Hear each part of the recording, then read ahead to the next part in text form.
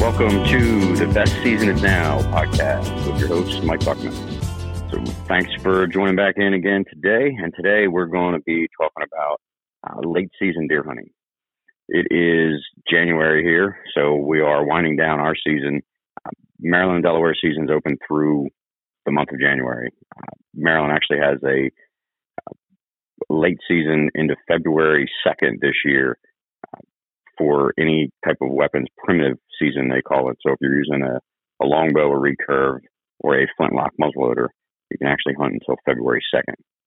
So as the late season comes around, there are some things that I think if you do will help add to your success. And wanted to touch base on some of those things as over the years, we've been able to be very successful in the late season, and it has become one of my favorite times to be in the woods. One of the biggest reasons for that is simply the deer have to eat. It gets colder, and as it gets colder, the deer are post-rut, and the bucks are worn down. They've exerted a ton of energy through that month of October and November, and then even through December, where you get that the second rut, if you will, where the younger deer are coming into estrus for the first time, and these bucks have run themselves ragged for 60, 90 days, and they got to replenish. So if you can find the food, then you're likely finding the deer. Ideally, I would love to be able to be in a situation to have some uncut crops. I was hunting over in January, but that is not the case. I'm not in a situation that I have 50 or 60 acres of uncut beans or corn to sit over. If you are somebody that is fortunate enough to have that, then I'm sure you know well and good that is a huge draw for deer, and deer will just absolutely pour into those fields. In previous years, I've been fortunate enough to be on some properties where we did do some standing crops in the late season, and I believe that's probably one of the reasons why I love late season so much. It is magical sitting out there in late season, maybe bitter cold, some snow on the ground, but when you just watch deer pour into a standing field, whether it's beans or corns, or you got brassicas, or you got whatever it is you got, turnips are another late great season food. And to have deer just pour into that field is it's pretty awesome. It makes for an exciting hunt. You almost know that you're going to see deer every single time you go out, as long as your access is right. So there's a couple of things that wanted to hit on that I think will help. First one, again, being find the food. Post-rut, deer are going to eat. The does, they got bred. They know that. They're going to try to replenish and stock up as much as they can, too. So with the shorter daylights, the deer, they're going to try to exert as little of energy as possible. So a lot of their bedding is close to the food sources this time of the year. So you really have to be careful on how you're getting in and out of where you're hunting. You're looking for foods that are high in carbs, and ideally close to known bedding. So if you can find, whether or not it's a cornfield, soybean field, brassicas, acorns, all of those are great. And even though a cornfield or a soybean field has been cut, if the field's cut but it hasn't been cultivated, that's fine. It's not a big deal. If the field hasn't been turned over, there's still a lot of food out there to be had for quite some time. So that is one thing to look for.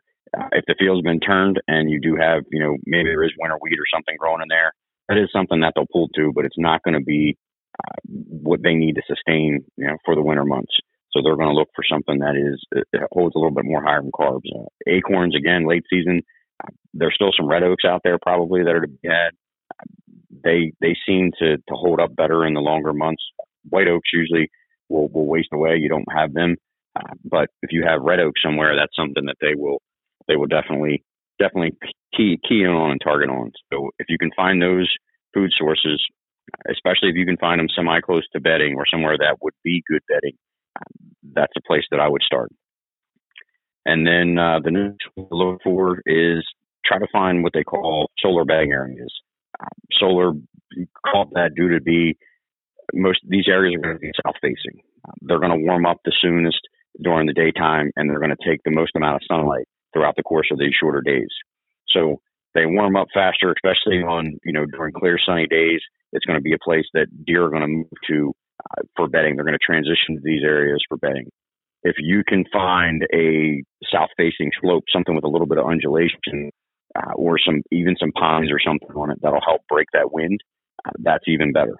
You can get an area that's going to, shelter them from the winds that typically you got those colder winds coming out of the northern winds. So it's a colder wind. And if they can find an area that's south facing and blocks the wind, that's going to be a huge benefit for them and as well as you. So if you know where they are, you can figure out in and how to get out without spooking deer. So regardless of where you're hunting, I feel like, late season, whether you're in private state land, being at the end of the season, the deer have had some pressure on them. Whether or not it was you on your property or the neighboring property, the deer have definitely been pressured, and they tend to be a little bit more leery. And you're not going to get as many opportunities on a mature buck to slip up and get a second opportunity. So late seasons, I typically avoid morning hunts unless the scenario is perfect. One of those would be, a weather front coming in. So a big front coming in, a drop in temperature is something that I'll forego not hunting in the morning, and I'll get out there whenever that opportunity presents itself. But choosing your time to hunt can make or break your late season. And then, of course, also, as I mentioned a couple times, how you get in and out of your stands. If you're hunting over a food source, it's likely that the deer are going to be on the food source as nighttime approaches. As the end of legal hunting light comes up, you're in a stand, you're overlooking a food source, and you got multiple deer in the field. And let's say you're hunting a target deer and he didn't show up.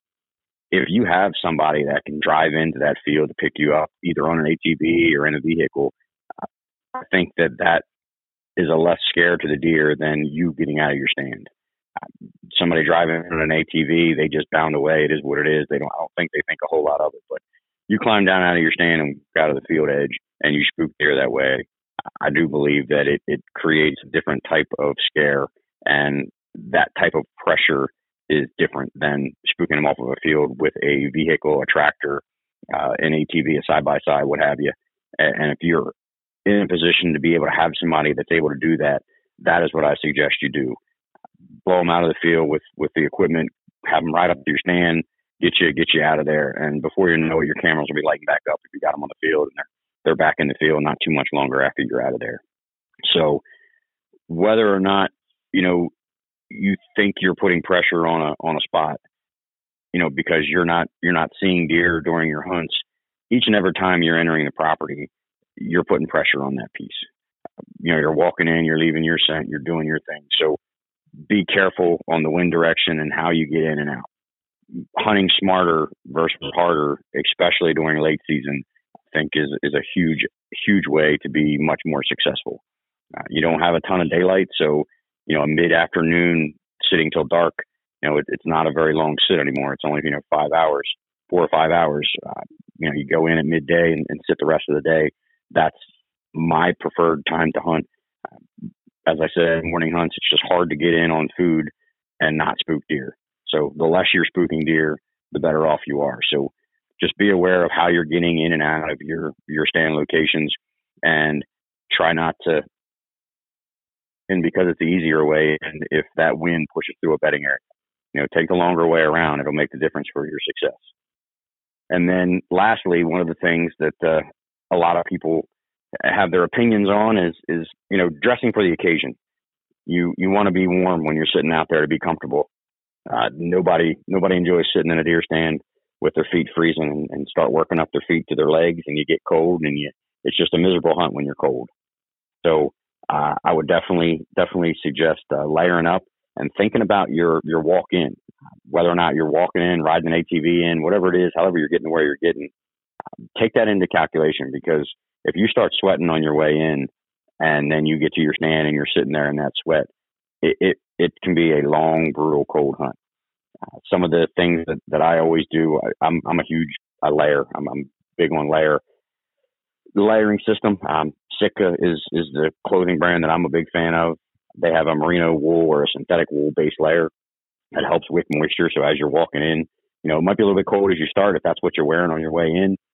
But when you get to where you're going, if you don't have any moisture against your body, and then let yourself cool down, let your core cool down, and then put on those outer layers, that middle layer and that outer layer, and the difference that can make, it's huge. Something else that I would definitely recommend during late season is wearing something that's windproof. Being out there on field edges, if you're not in a ground blind or a box blind, the wind can come across those fields and make it pretty brutal. But today's clothing, there's a lot of them out there. As I said, I'm a big fan of Sitka, and their windproof stuff is just that. It is. I am confident, regardless of what the weather is, whether it's snowing, whether it's raining, whether it's cold, it doesn't matter. I'm confident that I can go out there and sit and be comfortable if the conditions present the opportunity to be out there, and I think I'm going to be successful by getting out there. I don't care what the weather's doing. I'm going to be out there, and I'm confident I'll be comfortable. So that's a huge, huge thing. A couple tricks that you can do. One of the biggest things that I have a problem with is my feet. My feet freeze. You sweat walking into your spot. So either take a change of clothes. I've even seen some people. I haven't tried this yet, but put deodorant on their feet to help from perspiring as much. And when you get out there, if your feet aren't wet from sweat, I guarantee you'll be a lot warmer than cold. So if anybody has any tips or tricks that they use, to keep your feet warm, be happy to hear them and look forward to being shared what some of your tips are. And I know they got the hand warmers and the feet warmers you can throw out there, but putting them on after you get to the stand, I find is a great way to keep warm as well. And on those really brutal cold days, which unfortunately, as it goes here, we haven't had many of those in the late season. It usually comes after the season now. The winters are much milder as it goes here in Maryland and Delaware. But if you do get those bone chilling days, taking those the hand warmers, getting them activated and putting them on your body just outside of your base layer on your chest and your back is a huge way to help keep warm. You keep your core warm, and you can sit comfortably for hours. And to be successful in the late season, you got to be able to sit in some cold weather. If you're hunting, here in the Eastern Shore or the Midwest, unless you're down south, if you're hunting late season, it's going to be cold. So make sure you dress for success to be able to be out there and sit for the times that you need to sit, so you're comfortable and you're not fidgeting and moving around. And if you do those things, I definitely think that will lead to better results for your late season hunting. And lastly, something to do, take note when you're out there for the late season is to scout. Take note of where you're seeing deer, where you're seeing sign. If you're going into different areas, note all that sign on your apps if you can, and track that kind of stuff. Look back at that. And if you have sign that shows that there was a lot of rut activity in an area where you're hunting late season, then maybe try there earlier in the year too. So always capitalize on each time out. Make sure you're paying attention to where the food sources are, and it may not be an obvious food source. Doesn't have to be standing crops. Like you said, it can be a cut field that's not disked yet, and there's plenty of corn or soybean left behind.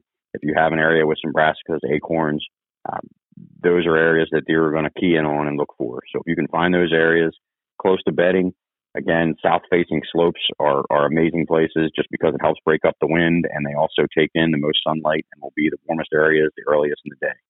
So if you can find those places, and then again, picking your time to go. Hunt smarter, not harder during late season. Don't get out there and just go every day because you're going to burn a spot out. Pick your times to get in there. Ideally, either pre or post fronts are my favorite time to hunt late season. If you can get out there and be in there pre, post, or doesn't matter, one or the other, or both if you're fortunate enough to be able to have the time to get out there prior to a front or post a front. And my experience here on the Eastern Shore, if I could choose one or the other, I would get out there pre-front and be out in front of the storm as it's coming in. Post-hunt is a good hunt as well, but I tend to see more deer pre-front movement than I do post, or bigger deer, the deer that I'm trying to kill. I still see a fair bit of does and smaller bucks out there post and pre-fronts, but the deer that if I'm targeting an older mature class deer, like a 4.5 or older, is typically what I'm trying to hone in on and put on the ground. A lot of them times I'm seeing them pre-pressure, pre-front. So whether there's a correlation to that, I'm sure if you can get out during or before a front, that's an ideal time. And then lastly, dress to be warm. Be able to be out there when you need to be out there. And I think if you do those couple things, hopefully it'll help increase your chances for late season success. And if anybody's able to get out there and have some late season success, be sure to share it with us. reach out to us. You can find us networkoutdoors.com, and the post for the blog is on there. You can get that. The podcast links are there, and you can also reach out to us. There's email contacts there. We would love to see some pictures and hear some success stories of those that are able to get out there during this last couple weeks of the season for the deer season. So look forward to hearing some success stories and seeing some pictures. And until next time, God bless. Have a great day.